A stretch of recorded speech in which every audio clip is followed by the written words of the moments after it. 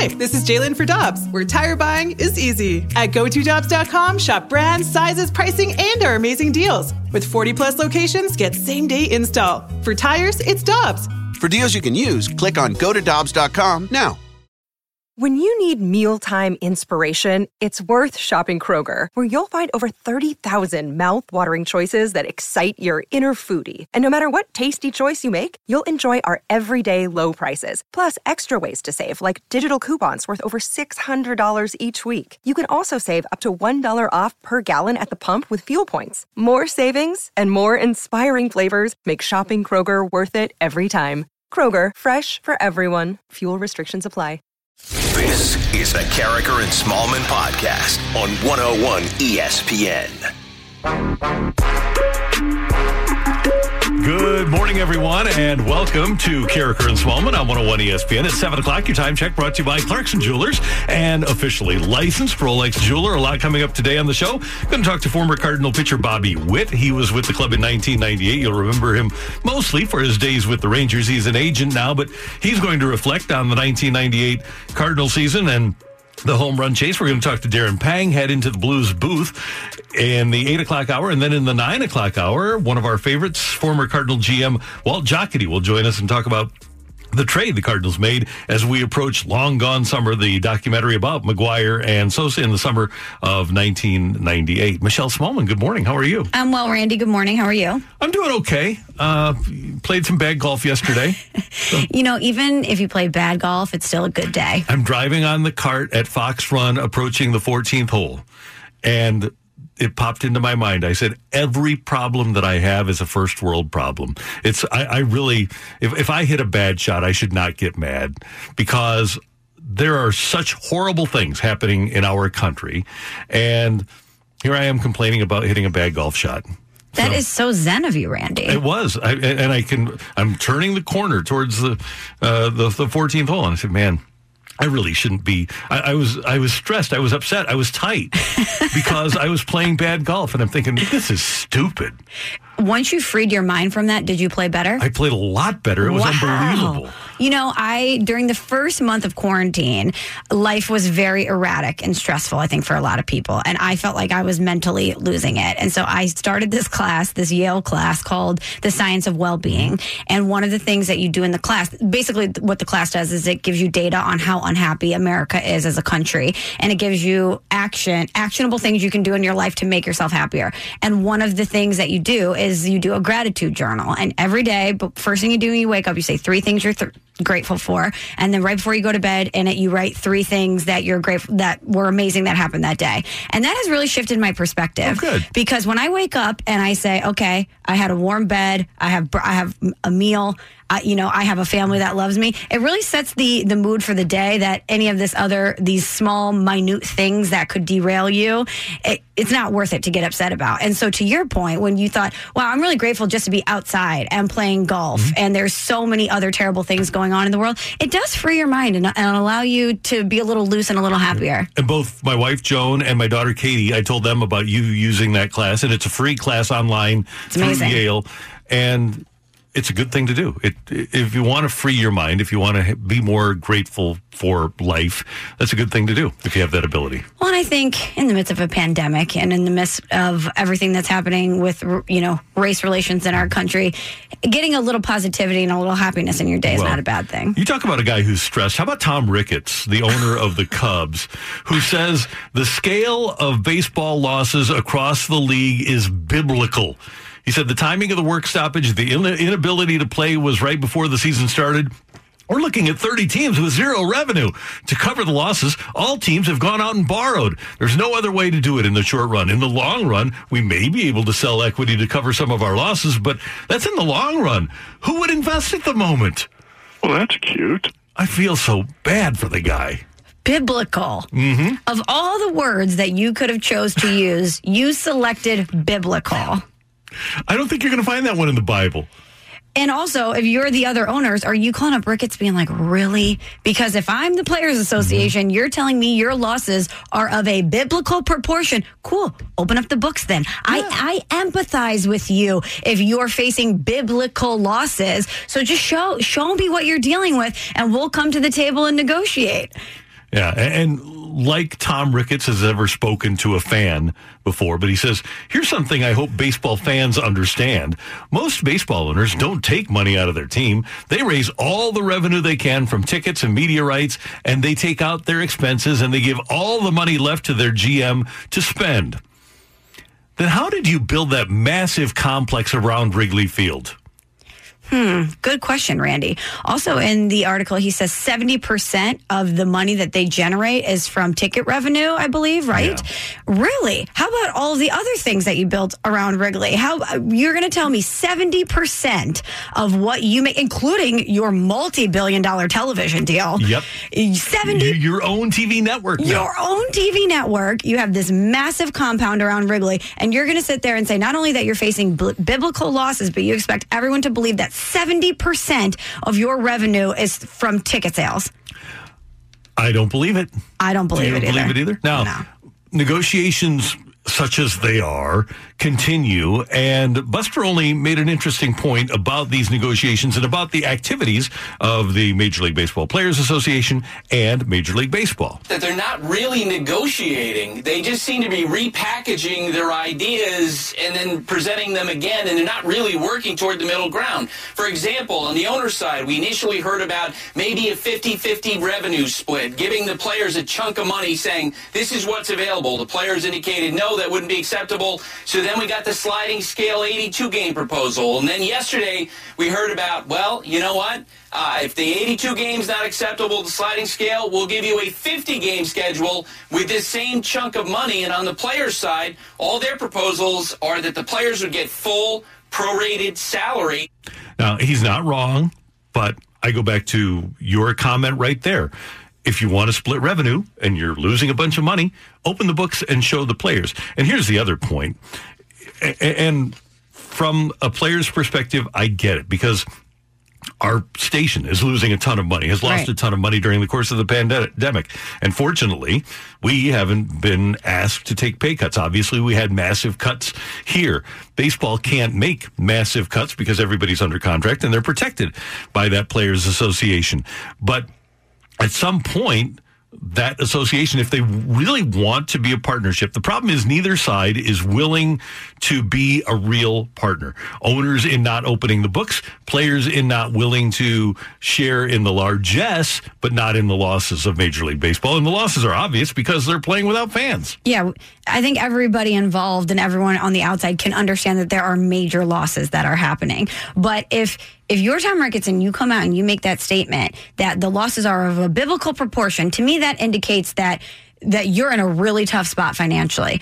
And then my response to you is, okay, then why is there a faction of owners that's so comfortable financially that they're willing to forego the season? It doesn't add up. What you're saying does not add up with what we're seeing projected by the ownership group as a whole. And one thing that we do know that would happen is if they do skip out on a season, if they don't play at all in 2020, the value of their franchises is going to drop. Right. They aren't going to be able to sell it next March. They wouldn't be able to sell it for what they would have been able to sell it for last March. And it could be a dagger to the heart of Major League Baseball if they don't play this year.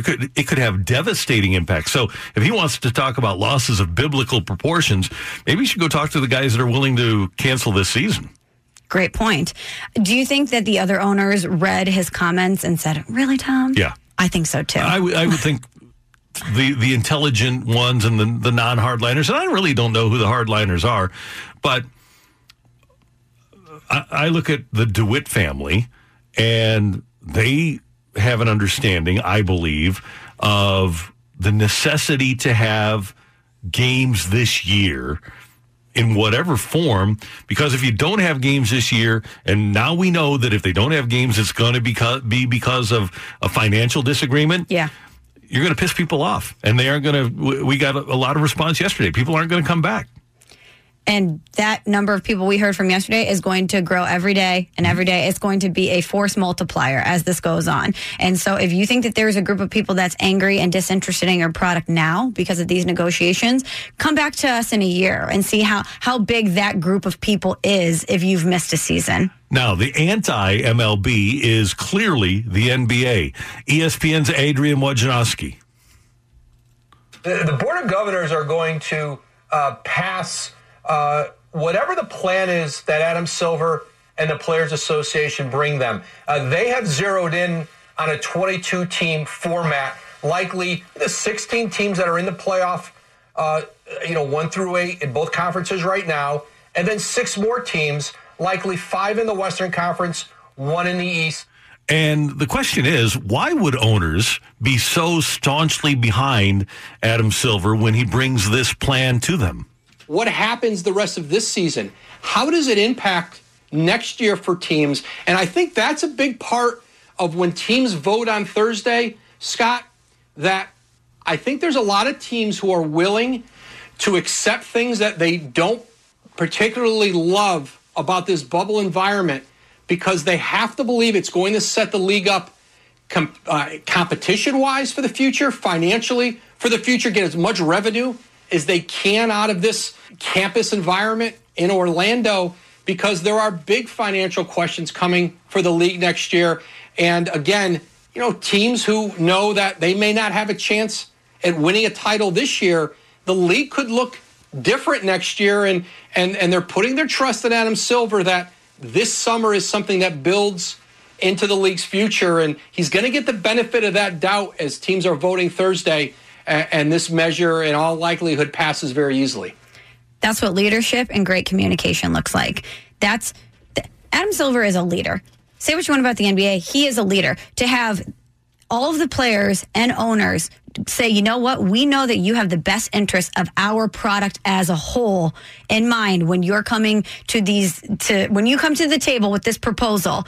It's going to benefit all of us in the long run. To even say, hey, there's parts of this that I'm not comfortable with or that I don't like, but I trust you. I trust that you're not going to put us in a bad position and that this is going to be the best thing for basketball for the future, says a lot. And it's so completely opposite from what we're seeing from Major League Baseball. And that's the most salient point, is it appears as if baseball is only concerned about this year. Players, I want my money this year. Owners, I want you to take a cut this year. Whereas Woj just said, owners are looking at how having basketball this year, under whatever circumstances they have it, can affect next year and the future and their ability to raise revenue in the NBA.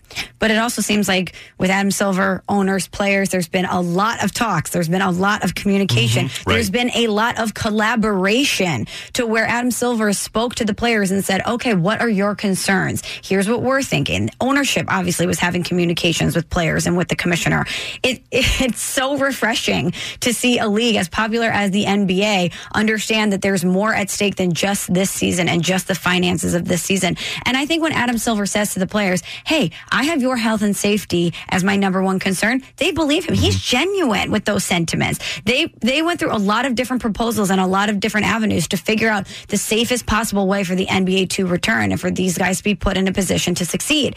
And knowing his track record, even though there might be some players that aren't 100% comfortable with it, they say, hey, I defer to you. And that is leadership. That's Michelle Smallman. I'm Randy Carricker. Coming up, how much is the leadership of Rob Manfred affecting baseball on a negative level? That's next on 101 ESPN.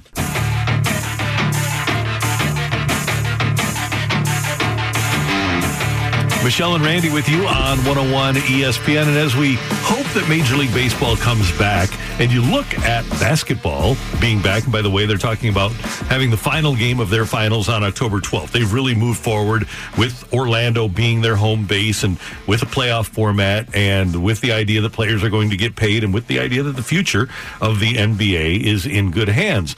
But then you look at baseball, and Rob Manfred, Michelle, I don't think there's any two ways about it. He is a hand for the owners. He's not about the best interests of baseball. He's about the best interests of the owners. But when you deal with an iron fist and you're going against perhaps the strongest union in America, you're going to be looked at as somebody who is an antagonist. And I think that's a problem for a commissioner in the fans' eyes to have a guy who, and it's not just this, it's the rules changes, it's the pace of play. Mm-hmm.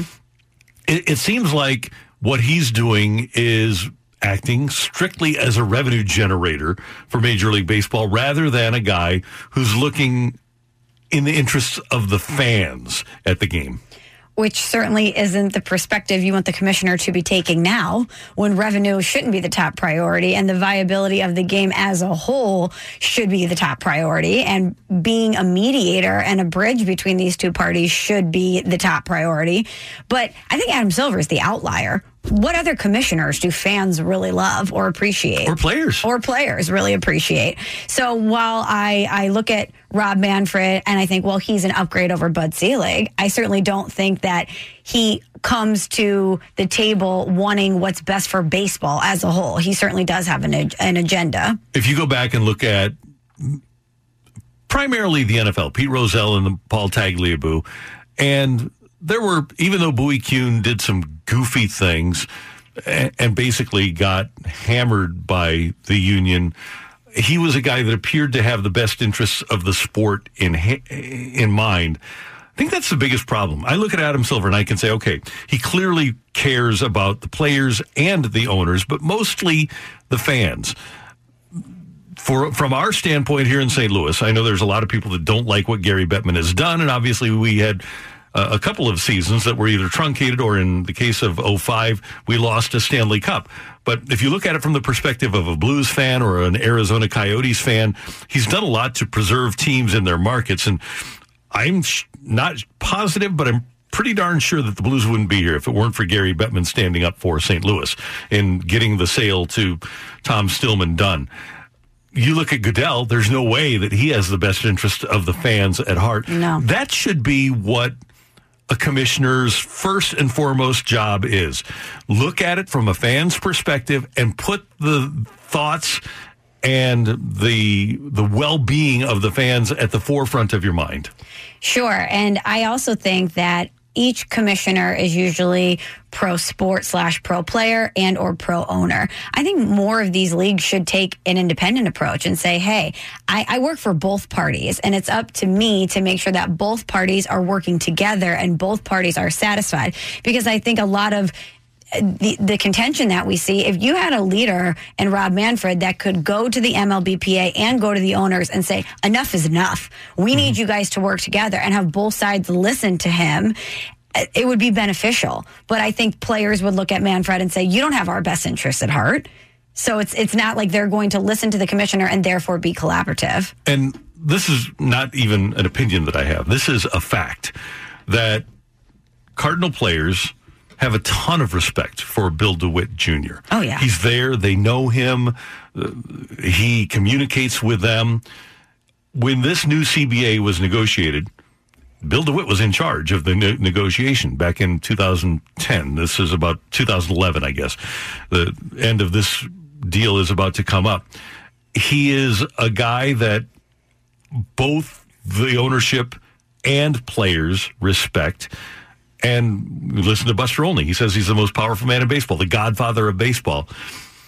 I hope, and I don't know if he's working behind the scenes, but I hope that Bill DeWitt Jr. has a big voice in what's happening here. And if he doesn't, I believe he should go to Manfred and say, hey, do you want me to handle this for you? Because I think he has a whole lot more respect among the players, at least among players that are Cardinals or have played for the Cardinals or have friends that are Cardinals, than Rob Manfred does.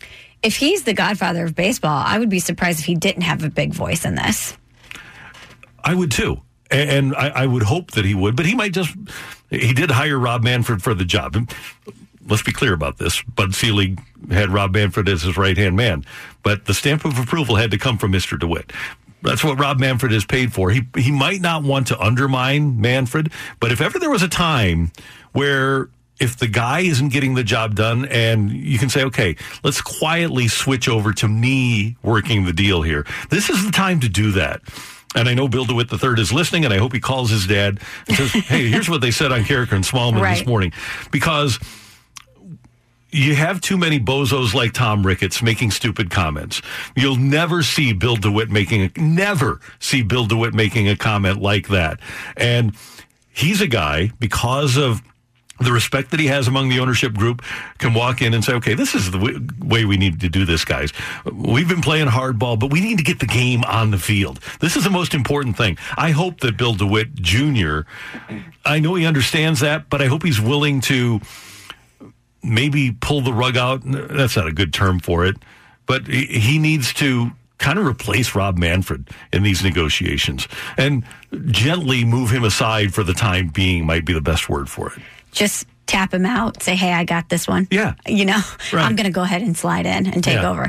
And by the way, because you have Andrew Miller on the players' side and such a great voice in Adam Wainwright among the players, those guys are going to be able to go to the rest of the Players Association and say, hey, this guy is working in our best interests. He just wants to get us and baseball back, and we all want to play. I know a lot of people in St. Louis will complain about Mr. DeWitt and say, oh, he doesn't spend enough money. They have, they take umbrage with certain things about the way that he runs his business. But I think when you take a step back and you look at the situation as a whole, and you have Tom Ricketts saying things like that, that's not going to make the fan base trust you. That's certainly not something as a Cubs fan that you want to hear from your ownership group. And I think you can complain about certain aspects of the team, but also appreciate everything that Bill DeWitt is and everything that he has done for St. Louis and the way that he continues to operate this franchise, because it really is impressive to see the way that he's built up St. Louis, the way that he runs the business, the way the players respect him, the way the St. Louis Cardinals go about business. And we get a text, the Air Comfort Service text line 65780. Would you ask the same questions of and apply the same standard to the MLBPA? Do they have the best interest of the fans at heart? The strongest union in America. That has a big role in this mess. Absolutely. And that union is, and we know that, they're the Players Association. They're all about the players. And Tony Clark was pliable and got the players as not as good a deal in the last CBA. And that's why you have Scott Boras making so much noise and being so strident in his views and so vocal about his views, because the players didn't get a good deal last time. But my thought is that I know the players. Marvin Miller said, it's not my job to be friends with the owners. As a matter of fact, it's my job to contest the owners. We know that Major League Baseball Players Association is 100% behind the players. I think, this is my opinion, the commissioner should be working in the best interests of everybody, players, owners, and fans. Agreed. Is that too much to ask? No, I don't think so. I don't think so either. It's Carricker and Smallman on 101 ESPN. Coming up, the great documentary Long Gone Summer is coming up on June 14th, a Sunday night on ESPN. And one of the players that got a front row view of Mark McGwire's assault of the all-time home run record was former Cardinal Bobby Witt. He came to the Cardinals during that season, and he joins us next on 101 ESPN.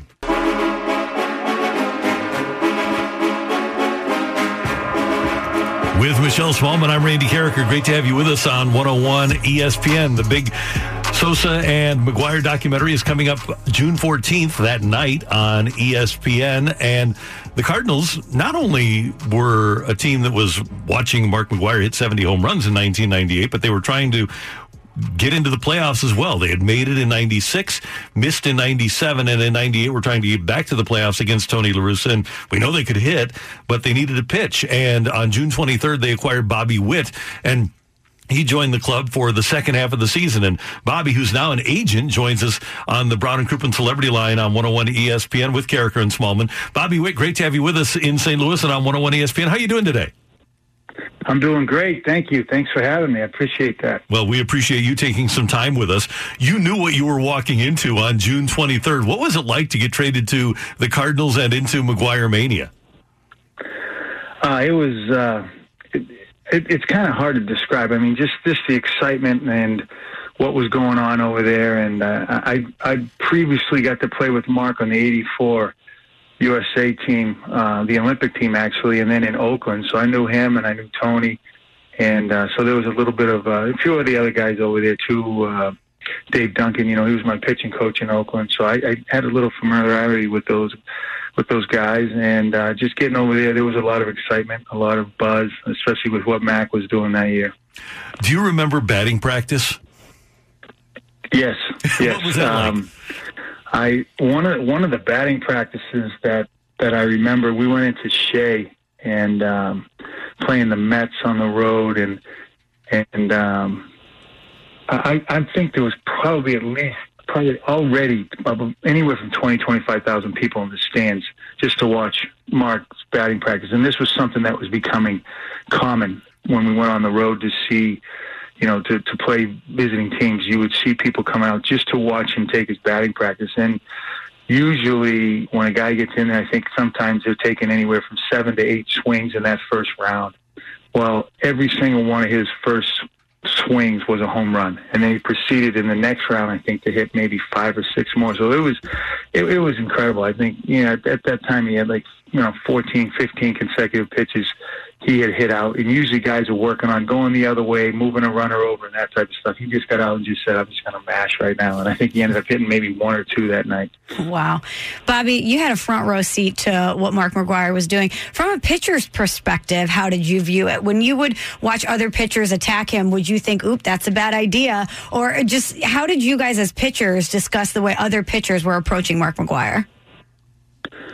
Well, one of the things that I saw was that it was, no matter how hard guys were throwing, they weren't able to, throw a fastball by him. There were certain areas I think that, with anytime you're facing a big, powerful guy like that, I think you want to try to get in on his hands a little bit, to try to jam him, crowd him a little bit so he can't get fully extended and use his power, and then hopefully maybe the breaking ball away late to get him out. But he was dialed in like I've never seen anybody before that year. And I know that one of the games that come to my mind, we were in St. Louis, and Billy Wagner was pitching and coming in to close it, throwing about 100 miles an hour and just incredible stuff. And I believe we were down by a run, and it was in the 9th, and somebody got on in front of Mark, I think, with a couple outs. And this was something that everybody was looking at, because you had the power of Mark and you had the velocity of Billy Wagner. So this was going to be a good matchup. And he ended up, I think the first pitch he blew it by him, and then the second pitch he might have fouled it off, and then it was a ball. And he's still ahead in the count. He tried to throw a fastball by him, and it was at least 99, 100. Can't remember exactly what the velo was, but I know that it went in that third deck at the old stadium, and it was absolute. It looked like a golf ball, it's just been hit, and it was just an absolute rocket. And at that point, you're just sitting there, man. You just sit there and go, they can't even, sneak a fastball by him at this point. So he was pretty locked in, and the rest of the year had continued to be like that. Bobby Witt, former Cardinal pitcher, with us on 101 ESPN. He's an agent now. Bobby, obviously, you, like other baseball players, you're day-to-day creatures. And I talk to a lot of players who you get to July and August and don't even pay attention to what the standings are. In September, you do. But what about that home run chase? Were players paying attention to McGwire versus Sosa? I think so, absolutely. It was, I know as a teammate, of Max and just what was going on. Absolutely. Every day I think people were trying to figure out, and, there was word being spread that right after the game, I think, if Sammy had hit one, and then, you're just sitting and watching and seeing what was going to happen that night. Hopefully Mark was going to take the lead, and, you're pulling for him. I mean, and wanting him to go out there and do this thing. And the thing is that, it really didn't matter the opponent at the time, especially during the end. It was just a matter of, people coming out wanting to see this, wanting to see him, have that opportunity to get a shot and break it. And it was just an incredible buzz for baseball. It was amazing. One thing that I learned during those years that he was here, 97 through 01, and Bobby, you played 16 years, so you know better than I. The best judges of people are the clubhouse guys. And the clubhouse guys adored Mark McGwire, said he was a great teammate. And you got that chance to spend not only the time with him here, but before that. What was your read on him under all the pressure that he was? How was he as a teammate that year? Oh, he was great. I mean, he was doing things that, you just didn't expect. I mean, what he would do is, I think when he broke the National League record, he was getting, like when they would rub up the baseballs, the umpires before the game, there were so many balls that they would rub up. He was taking the balls that weren't used in that game and actually personalizing a ball to each player that was on the team that year and putting it in their locker and just doing little things like that. And anytime, he was just getting inundated with autograph requests and things like that, but you never saw him, if he didn't hit, I think Mac was still. think about the pressure that he has during the games, not only to hit the home runs, but then to give the fans there a show during batting practice. And then he still has the time and the mental capacity to be a great teammate, too. Yeah. I just don't know how people handle pressure like that, not only on the field, but the media pressure that comes with it. It takes a different sort of mental DNA to be able to be that locked in at a time like that. And we're going to talk to him in the next week or so. He could make it difficult on us, and I got it, and I get it. But when you talk to all of the people that were on that team, he really was a good teammate. And throughout, he would take all the guys out. He was making a lot of money, took everybody out for dinner, had team dinners and stuff like that.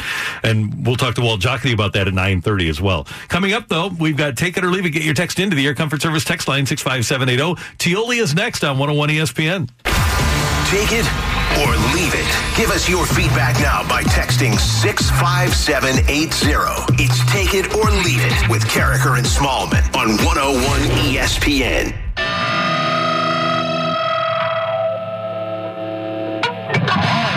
We do appreciate your text to the Air Comfort Service text line 65780. Colin Surrey is wearing his Wisconsin Badgers sweatshirt today, the old Badgers hoodie. On Wisconsin, Grand Old Badgers Day.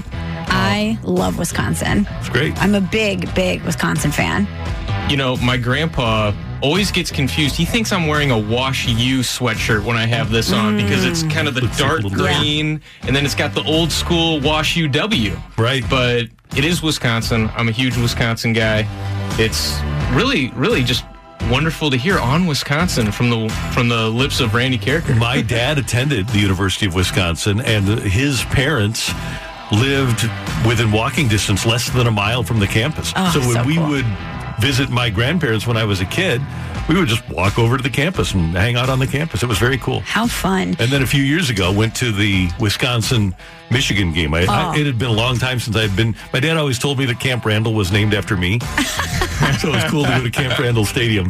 Congratulations, Randy. I didn't realize that you had so much clout in Wisconsin. No, obviously I'm an Illini through and through, but I always said if I had a kid and they wanted to go somewhere other than Illinois, I'd be like, we got some problems here. After I went to Madison, I said, if I ever have a kid and they want to go to Wisconsin, I am all for it. It's an amazing college town, a great place, and just the state of Wisconsin in general. Great lakes, great people, cheese curds. I mean, it's a great time. Oh, not cheese. Well, cheese curds when they're done. Not cheese curds when you go visit the factory, though. That's bad. Yeah, I haven't done that. I'm talking, usually finished cheese curds fried are up, yeah. little ranch. I can tell you from firsthand experience as a kid, going to the cheese factory, you can't, whatever you've had that day, you can't hold it down. Do you think if you work at a cheese factory, even though you have access to great cheese, that it smells so badly that you're just turned off forever? I think you probably get hardened to it. And I do think... Cheese pun, Randy? Yeah. And if you live in Wisconsin, you have to eat cheese. I don't know if this is still the case. Wisconsin, not too long ago, had the most bars per capita of any of the 50 states in the country. Is that still the case, Colin? They love their beer. Yeah. They're big on their alcohol in Wisconsin. Cheese... And then you can mix some milk in there, too. Yeah. I'm more of a milk guy than alcohol. It's a dairy state. That's right. All right, you guys. A recent study shows that dropping F-bombs can actually increase a person's pain threshold, and that using substitutes for the word do not have the same result. A properly placed F-bomb helps you personally get through difficult situations. Take it or leave it. I wish we had a bleep, because I would say I bleep and take it. Sometimes you just need an F-bomb, Randy. I told you about the first 13 holes yesterday. Yeah, there were a lot of well-placed F-bombs that made me feel a lot better. Sometimes you just have to let it fly. It's obviously situational. You don't want to do it sometimes in mixed company, but if you're having a rough day and you just drop an F-bomb, it just feels good sometimes. And to this study, if you have bare feet and you run your toe into the leg on your coffee table, what else are you going to say? Ouch. Doesn't have the same effect as the study would show. No. And, even though you're the one saying the F-bomb, it just kind of feels like everybody's in it together. Right. You're, like the universe understands that you're bummed out and upset. I tell you. As Danny Mac would say, let it rip, baby. Let it rip, baby. With the NBA looking to possibly end their season in mid-October, it begs the question of when next season will begin. Starting next NBA season on Christmas is a no-brainer, as this has been the unofficial start to the NBA season for years. Take it or leave it. I'm going to leave that because they want to get back into that 82-game realm. I'm thinking that they'll probably be like the NHL and maybe take a month off for free agency. I don't know when they'll do a draft in the NBA, but my guess would be that they'll probably start up around mid-November, the week before Thanksgiving, so that they can get a lot more games in. They're like everybody else. They want to play as many games as possible. I'm going to take it because I don't pay attention to the NBA until at least Christmas anyway. So I think if you're the NBA, yes, I hear what you're saying about trying to get as many games in, but this is about, too, getting fans engaged, and everyone's locked in to the Christmas games anyway, at least if you're a basketball fan, you are. And what a better way to make it a big deal and start the season on Christmas. I think there's going to have to be some adjustments schedule-wise for every league moving forward, obviously, because everything's been pushed back. And why not switch it up and make it a spectacle, you know? Here's the other thing. I don't know if you want to have the teams that miss the playoffs, there are 8 of them, because you're going to have a 22-team playoff, go from March to the end of December without ever playing a game. That's a good point. It was reported earlier this week that Notre Dame and Navy's matchup in Ireland this season has been canceled, and the game will now be held in Annapolis at the Naval Academy. This goes along with all of the NFL's international games being canceled this year as well. This is a blessing in disguise for the sport of football. International games are a waste of everyone's time. Take it or leave it. I'm going to take it. It's great for TV because then you can have all these features on here's what we did when we're in Dublin, and, you know, here's Notre Dame offensive coordinator Tommy Rees at this great spot in Dublin. It's good for TV, but if your intent is to grow the game of football internationally, we've been having how many international games over the past decade? How many international games have we had, and what kind of growth have you really seen American football take on an international stage? And by the way, why send the U.S. Navy team over to Ireland? I'm glad that they're playing it on the naval campus.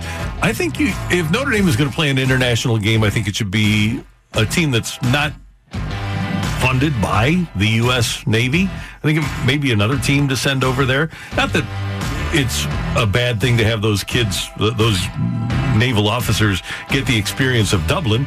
Just seems like maybe another team rather than the U.S. Navy, because in Ireland, the Fighting Irish are going to be a decided favorite, and, well, it would be anyway, of the fans. And I kind of hope that Navy beats them at Navy. I'm kind of a pseudo Notre Dame supporter. I have a lot of friends. Pseudo is a good word for it. I am too. But family. It's always fun when Notre Dame loses to one of the academies. I also support, though, Navy. Let's just make that clear. I also support the U.S. Navy. See, this is so tricky. You can't say anything. You can't even say I'm going to cheer for Notre Dame without getting 20 tweets saying, oh, so you don't support the U.S. Naval Academy? It's just, you can't say anything. Gosh. All right, you guys. Between cupcakes, cookies, and brownies, cupcakes take the #1 spot. Take it or leave it.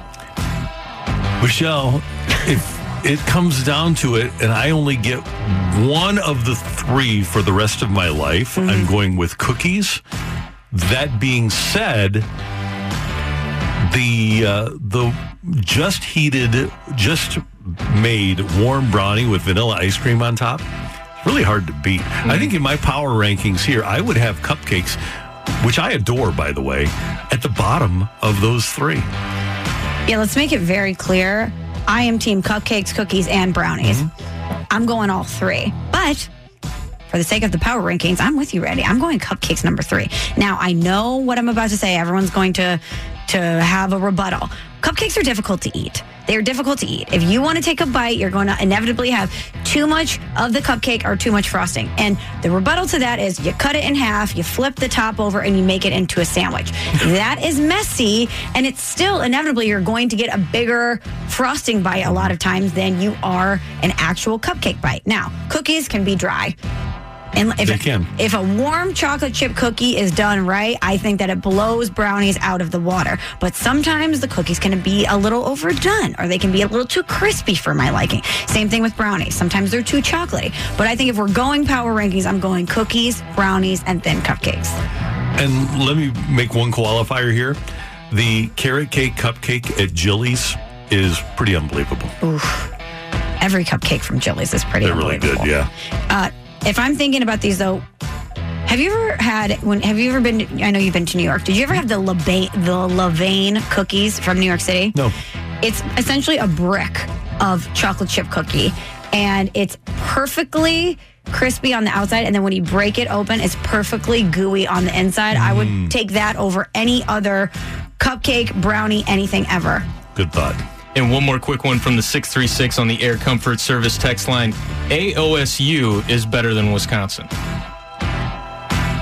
The Ohio State University? Ohio State University. Okay. Because there's also Oklahoma State. So yes. I didn't know if it was the and then Oklahoma State. Okay. I appreciate that diss. Ohio State University. Or would it be N? Well, in terms of quality of football program, you have to say yes. But in terms of overall quality of life, the city, the fans, the state, I think I would have to go with Wisconsin over Ohio. Yes. I've been to Columbus and Madison, both for big football games, and I don't even think it's a debate. I think Madison blows Columbus out of the water. So we're Team Badger here. Obviously. No doubt about it. Thanks, Colin. Thank you. And thanks for your text to the Air Comfort Service text line 65780. Michelle and Randy with you, and our fresh take is next on Carricker and Smallman on 101 ESPN. That was the Carricker and Smallman podcast on 101 ESPN.